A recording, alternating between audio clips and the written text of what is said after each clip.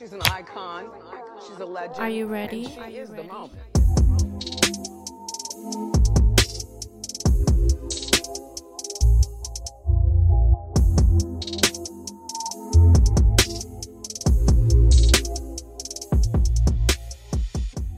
Hola mis hermosas, hello, espero que se encuentren en buen humor, because I know I am. Welcome back to Chavi's Corner, a podcast where I'm going to be talking about trauma and all the drama that comes with it. If you are a new listener, I would love for you guys to follow me on TikTok and Instagram. Also subscribe to my podcast platforms. You guys can find me on all four under the same username, Chavi's Corner. With that being said, if you are new and you haven't listened to my first 2 episodes, I strongly suggest you do, so that you can get a sense of who I am and what it is that I want to talk about from here on out. Go ahead and pause this audio, go back and listen to at least the intro, and whenever you're ready, come back and we can pick up where we left off. Also, with you guys being new, if you guys end up liking this episode or my podcast in general, my DMs are open on Instagram for you guys to leave me any reviews, any corrective criticism, anything you guys want to tell me. You guys can go ahead and do so there. Now, with reviews and kind words, I do update those on my stories and my highlights, so anybody visiting my page, they'll be able to see, and just for me to go back, reread everything it is that you guys sent me, because sometimes you guys say the most kind things and it just makes me feel really good. Feel free to leave me anything in my DMs, they're open. And welcome to the familia. Hi everybody, how's everybody doing? I hope you guys are doing great, finding yourselves in good health as well as your family members. There's a cold bug going around. I have it right now, so please don't mind my voice and the way that I sound. I'm not feeling 100% right now, but the good thing is it's not COVID, so I'm kind of happy that it's not. Being sick is always an inconvenience to anybody. At the end of the day, we have to work, we have to be moms and all this good stuff, so I hope you guys are 100% or you guys are feeling 100%. Today, I have a script. Can you guys hear it? A script. I'm sorry. I wanted to keep track of what it was that I wanted to talk about. Sometimes I feel like I talk in circles, especially when I'm having a conversation in real life, and I didn't want to do that today. I wanted to be on point since it is a great topic and it is a great story. I want all the details to be laid out, nothing be left out. I just don't want to lose you guys. I hope we can all stay on the same track. I hope I explained myself well. I had a couple topics in mind for today's episode, but the one that I chose seems more fitting. I know in Accountability 2.0, I let you guys know that I didn't want to just jump into trauma. I wanted you guys to get a sense of who I was today. And since I did kind of talk to you guys a little bit about who I am and how I've been back then and how I came to terms with accepting that sometimes it's not other people and it is me, I'm able to now talk to you guys about trauma. To kind of give you guys an idea of what I want to talk about, I'll give you guys like a description. If you personally know me, you guys already have an idea of what this conversation entail. I'm just going to be talking about a situation that recently happened, or something that recently happened, made me view a lot of people in a different way, and also made me kind of bummed out. I had to cut off people who are my flesh and blood. Now that I look back at it, I'm relieved, I'm happy, and I'm grateful that I did. When you have something weighing down on you like that, it's not bringing you life, it's not bringing you happiness, you have to let it go. Whether it's your flesh and blood or not, or whether or not it's gonna hurt you, you just have to let it go. You have to let all of that go so that life can bring you something new, something fresh. Just not make you feel so heavy, so weighed down. You never really see things like this come at you because it's so strange. You know what? Now that I said that, let me go ahead and name the podcast. Animosity is strange. It's just something you'd never think would happen to you. You grow up with your family surrounding you, your aunts, your uncles, your cousins, to growing up and no one really being there for you anymore. But it's only because a minor inconvenience happens and they kind of just go off on you, and all the animosity that they had for you shows up. So you're bombarded with a whole bunch of emotions that I didn't even know these people were feeling about me. Growing up, I want to say I had a normal childhood. My parents were always around. My siblings were always around. My aunts, my uncles, my cousins. Holidays would come around. We would all hang out, especially Thanksgiving and Christmas. Those holidays are just wholesome for everybody, and that's how I remember them being. It all changed at a certain point. So I have memories of these holidays mainly when I was 10 years old and younger, and something had happened in my life. Something shifted, something changed to where both of my parents were kind of absent. And that's where I started to notice that nobody was really there for me and nobody was there for my siblings. But it didn't hit me at that point. It kind of hit me after I had my first daughter. I had a big old awakening, a big old epiphany from something somebody very close to me said. And it kind of made me like, what the fuck? I'm not gonna leave you guys hanging this time, okay? I'm gonna give you guys as much details as I can, but bear with me because it's just so much to this story. I want to get everything right. I want to get everything straight. I want to get everything in there and not forget nothing.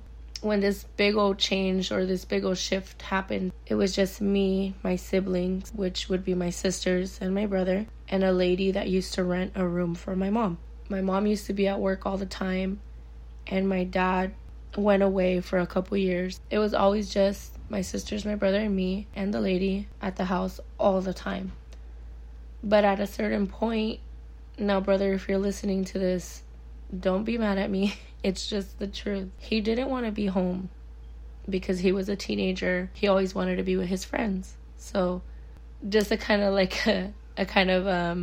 ramble real quick. I find it so funny now, like looking back at this memory, because me and my brother used to sneak out. Keep in mind, none of our parents were home, just the lady that rented the room, but we still snuck out. I'm sitting here like, I remember one time I was coming downstairs and my brother was jumping out of the window. He goes, tell mom that I've been in the house all day, that I cleaned, and don't tell her that I'm leaving. I was like, yeah, whatever. Like, I was used to it already. I didn't give a damn. But now I look back and I'm like, we could have literally just walked out the front door, you know? So that gives you an idea of the amount of freedom that me and my siblings had at the time. Even though there was somebody of age at the house, I'm in no way trying to bash her, okay? So don't try to get that from what I'm about to say. Even though she was of age, she had a mental disability that gave her the mentality of a teenager. And it made her more so like a friend of mine.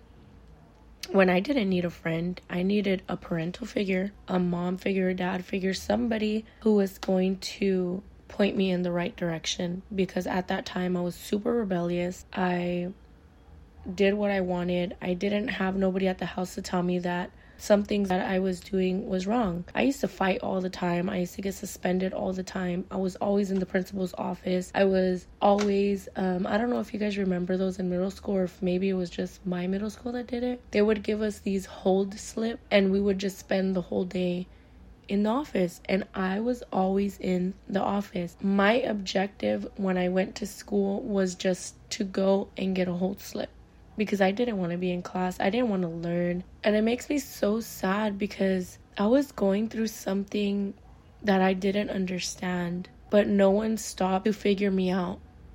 Instead, they kind of just shrugged me off as a rebellious kid, as a kid that was trying to get attention. And I remember all of my family members telling my parents that I was like the root of all evil, that I was evil. It hurts me. And it pisses me off that you guys shielded your kids so fucking much, but you didn't shield me and my siblings when we needed to be shielded. Instead, you treated us like we were just animals, and that's not right. It's not right. So I'm gonna stop rambling because I gotta get on with the story. I have one memory of this certain family group. I don't know if I explained this. This whole story is about one group of family on my paternal side. Let's just get that out of the way. And I remember this was very traumatic for me because it's something that I asked myself, why the fuck are people like this? Maybe I should add as well the stuff that my mom would tell me. My mom had a son before she had met my dad.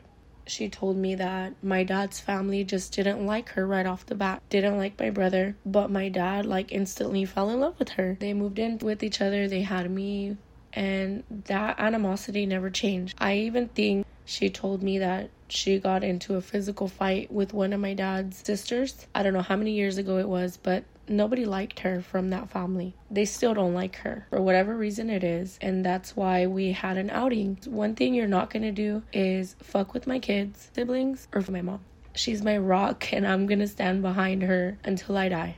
I don't care what anybody says. This memory that I have ties into the feeling that I got from the stories my mom would tell me how they didn't like her. I don't know how old I was, but my aunt used to live in an apartment. I have another memory of that apartment. I think I was sick and she boiled apple juice for me. That's how I know this was around the same time. So I had to be like 6 or 7. At the time, my mom and my dad were working. I think we got babysat by her. I don't know the full details, but my mom and my dad were working. On this particular day, my mom says that she worked later than expected, and also one of us was sick and she had to go to the store to get medicine. My aunt, for whatever fucking reason, took it as my mom was cheating. So she got me, my brother, and my 3 sisters, and she fucking put us on the sidewalk and had us wait for my mom to pick us up while she went back in her apartment and just left us there. Now, if you made it this far, you get why I finally exploded. Because that alone should piss anybody off. Not only did she kick kids out, but those kids were her nieces and nephew. Nieces and nephew. Flesh and blood. Mind blown. It doesn't stop there, you guys. It doesn't. This same aunt, another very fond memory I have, and I say that as a joke. One time she came over to the house and it was me and my brother in the hallway. She goes, "Guys, get your stuff ready. We're gonna go to the park." My brother's telling her I don't want to go. This girl got so mad she punched the wall and she put a hole in the wall because my brother didn't want to go to the park. All you can do now at this point is just laugh at certain stuff that you've experienced because it's unbelievable. It really, really is. And as much as those stories are messed up, she's not the star of the show. She's not. The star of this show is my paternal grandma. She's main character vibe. That's her. She's the it girl of this story. Let's go ahead and fast forward, because as much as I'd like to remember more stuff that happened, I really can't off the top of my head. So let's just fast forward to the more recent, beautiful, fond memories that I have as an older person. I did have a daughter fairly young. That's when I started to notice more of the things these people used to say about my mom, and I used to pay more attention about what they would tell me to my face. After I had my daughter was when me and my mom started to get closer. We talked about everything. She called me almost every day. It was that time as well that I moved out. And the apartment that I got at the time ended up being next door to my paternal grandmother. It was all cool. She used to come over and bring me food, or she would just call me to go eat at her place. At the time, here's the thing. My parents are like the definition of toxic. They would break up, get back together, break up, get back together, threaten divorce, but they never really left each other. At this time, they were fighting, and my mom was calling me, letting me know that they were just not getting along. At some point, one of my parents spent the night at my place. I don't know if it was my mom or my dad, but one of them did, and that just gives you an idea of what place they were at that time. So my grandma invites me to come over and eat. I go per usual. Everything's going fine. We're eating, but the conversation goes from something positive to something I just didn't want to hear. She started to talk to me about my parents and just basically was telling me how they needed to separate, they needed to go their own ways so that it can be more of a healthy impact on me and my siblings. And, you know, I'm gonna give it to her. That might have been true, but what she said next was what haunts me to this day. She told me that I should ask my dad to take a paternity test on my smaller sister because she didn't look like him.